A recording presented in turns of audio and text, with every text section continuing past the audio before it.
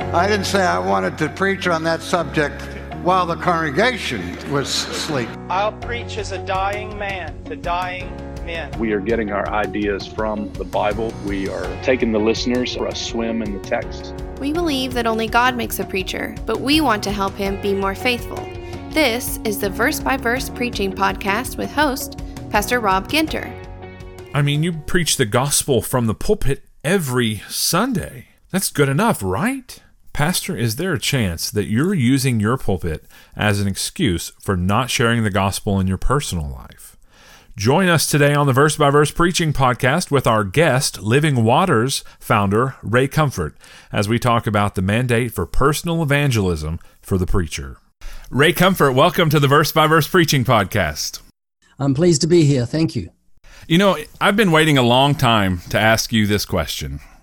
And you probably get asked it a lot. But do you consider yourself a good person? Yeah, I do. I'm a really good person. It's so crazy. You know, people come up, give me $1 million bills and ask that question. It really makes me smile. How many people give you a gospel tract on a daily basis? Not very many, because most people are masked and running and hiding and stand back 6 feet. It's a weird time. It absolutely is.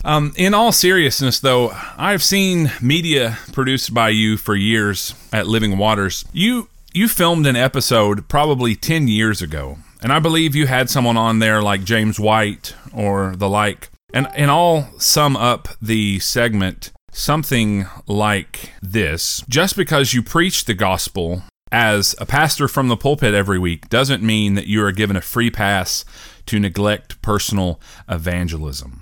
Can you hash that out for us in this episode? Yeah, sure. The Great Commission was given to every Christian, and I believe one of the reasons, and I say this with respect to pastors, and I was a pastor for 3.5 years myself. It's 3.5 years, the time of tribulation. Most pastors reproduce of their own kind.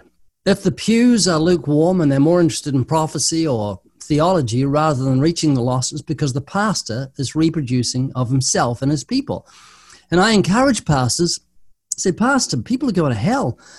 Mingle with the unsaved. If I was a pastor, I'd say, or if I get to talk to pastors, I say, go and go to a racquetball club or play soccer or cricket or baseball or something where you rub shoulders with the ungodly with a specific purpose of witnessing to them, and then share your experience from the pulpit. And when you do that, people will say, oh, pastor condescends to the irksome and lowly task of evangelism, like Jesus did, like Paul did, and they will imitate him. And I believe we'll see revival when pastors do that. It will change everything. Because if he's interested in prophecy or interested in some line of theology, that's what the church will be focused on. Charles Spurgeon said, if you no wish for others to be saved, then you're not saved yourself, be sure of that. So the supreme object of the church is to seek and save that which is lost, to follow in the footsteps of Jesus, to preach Christ crucified, to be horrified that people daily are being swallowed by death and many are being damned in hell for the want of the gospel. And so how will they hear without a preacher? And how will the preachers go unless they're sent? So we need to get back to the book of Acts and see what the book of Acts is about. And it's about the church being salt and light and preaching the gospel. So from a pastoral standpoint, why might we use our preaching as a substitute for our sharing? Because evangelism is a horrible thing. I hate it. I'd rather not do it. I don't like open-air preaching. I don't like witnessing to people. I'd rather watch an old movie on TV. But I can't. Every day I got to preach the gospel. Sorry, every Saturday at Huntington Beach. Have done for 14 years. I go there to say something I don't want to say to people who don't want to hear it. And I go somewhere I don't want to go. But I can't stay at home because people are going to hell. And we've forgotten that people are going to hell. We're like doctors with a cure to cancer. And so what we must do is say, look, this is a fearful task. Goliath is in front of me, but I'm going to run at Goliath. I'm going to ignore my fears. I'm going to be like a firefighter who sees a burning building with a mother and children on the 5th floor. I'm going to climb that ladder even though it terrifies me because I'm not concerned for myself. I'm concerned for that woman and her children. And we shouldn't be concerned for ourselves and our own fears. We should say, Lord, you're with me. I'm terrified, but I'm going to do this because I love you and I love sinners. And that's the basic Christian. People say, when did you get interested in evangelism? When did that start? It started the moment I came to Christ. The second I was saved, I thought, I'm saved, people are not. I'm going to heaven, people are going to hell. And so every means possible for the last 48 years, I've sought to seek and save that which is lost. And all I am is a normal biblical Christian. There's nothing special. We should be all like this. And when we all get like that, we'll see revival. We'll see this nation and this world changed. So let's say there's one of our listeners who's behind a pulpit and they realize that their evangelism has been in park.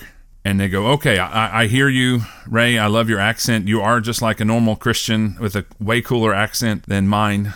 How do I get it out of park? Because, okay, I'm ready. I hear what you say. And there's this pandemic thing going on. How do I do it in the issues that our world is currently dealing with? Well, I have the same problem, but I still go out on my bike each day. I've got an electric bike. I put my dog on the front. There it is. Oh, you can't see it. My dog's got sunglasses on. I got sunglasses, and it's very predictable. People say, hey, I like your dog. And I say, yeah, it's a YouTube channel, 130 million views. We ask people if they think there's an afterlife. What do you think? Is there an afterlife? And they say, oh, I don't know. So would you like to talk about it on camera? So I make myself go out. I look for people. I seek and save that which is lost. I got a Huntington Beach still on Saturdays, and we do the social distancing. I put a microphone 6 feet from me. So where there's a will, there's a way. Just got to say, Lord, please help me. Give me opportunity. You know, when I go to a supermarket, I'm going to leave gospel tracts. I'm going to leave one with the attendant. I'm going to do something today to reach somebody with the gospel. And nothing's too hard for God. He opens red seas and he shuts lions' mouths so he can help us. You mentioned gospel tracts. Talk a little bit about their usefulness. Yeah, God uses tracts. He uses tracts to save people. A lot of people have been saved through the written word. A gospel tract is just a piece of paper with the gospel on it. And it's like the New Testament is a piece of paper with the gospel on it, a physical Bible. And so he uses the gospel in a written form as a unique tract, and our tracts are very unique. I like to say they're so good people ask for more, and they really do. $1 million bill has sold hundreds of millions. Just go up to someone and say, excuse me, did you get your million? I said, what are you talking about? I said, there's $1 million for you. I said, wow, now I can leave work. This is great. So make sure you read the message on the back. Real important, okay? Or you say, hey, it's a gospel tract. Do you think there's an afterlife? And you get to talk to them. So tracts are a wonderful way to break the ice. If you don't have a dog with sunglasses on, just carry gospel tracts, give them to people, and people say, $1 million bill, thanks. And just learn to open the conversation from there. You know, if you go into a restaurant as a businessman with other business associates, you're sitting there with your 3-piece suit. You've got your iPad in your hand. You're looking real important. You've got a pen in one hand. The waitress doesn't look at you and say, oh, those guys look so important. I can't approach them. She'll just walk up to you and say, okay, what would you like to order? She doesn't say, excuse me, or is this important what you're talking about? She just butts in. And the reason she butts in is because she knows she's got what you're after. You're there to eat. She's got the food. So she says, okay, what do you want to order? And we have what the world wants. They want to live forever. They want to be saved from death. They just don't realize it. We have the bread of life. So what we've got to do is take the bull by the horns, walk up and say, okay, can I take your order? You know, can I serve you? And the best way I can serve you is I want to talk to you about the afterlife. Tell me, where do people go when they die? What are your thoughts? And I find that's the neatest question to ask people. My Goliath for many years was the initial opening of the conversation with a stranger.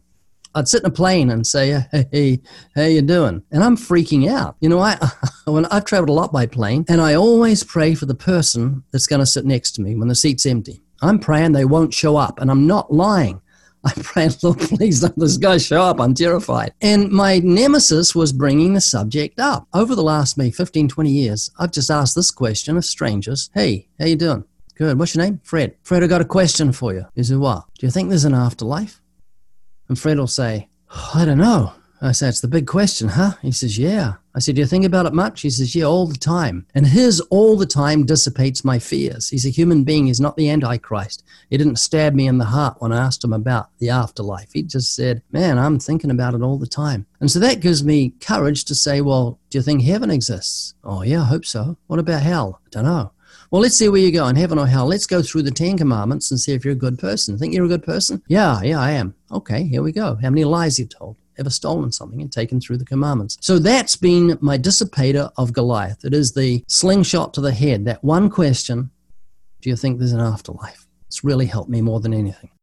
All right. Thank you very much, Ray Comfort, for joining us today on the Verse by Verse Preaching Podcast. We normally end our episodes with something we call the lightning round, in which that I'll ask you 3 questions, and if you wouldn't mind to answer them in one sentence. Question number 1, and this is a question that only you and very few select others would know, is Kirk Cameron as cool in person? Oh, Kirk's wonderful. Very, very humble, very sincere, very likable, and loves the Lord. I love Kirk. Nice. Question number 2. What do you do for fun? Chase my wife around the house, play with my dog. I've got chickens.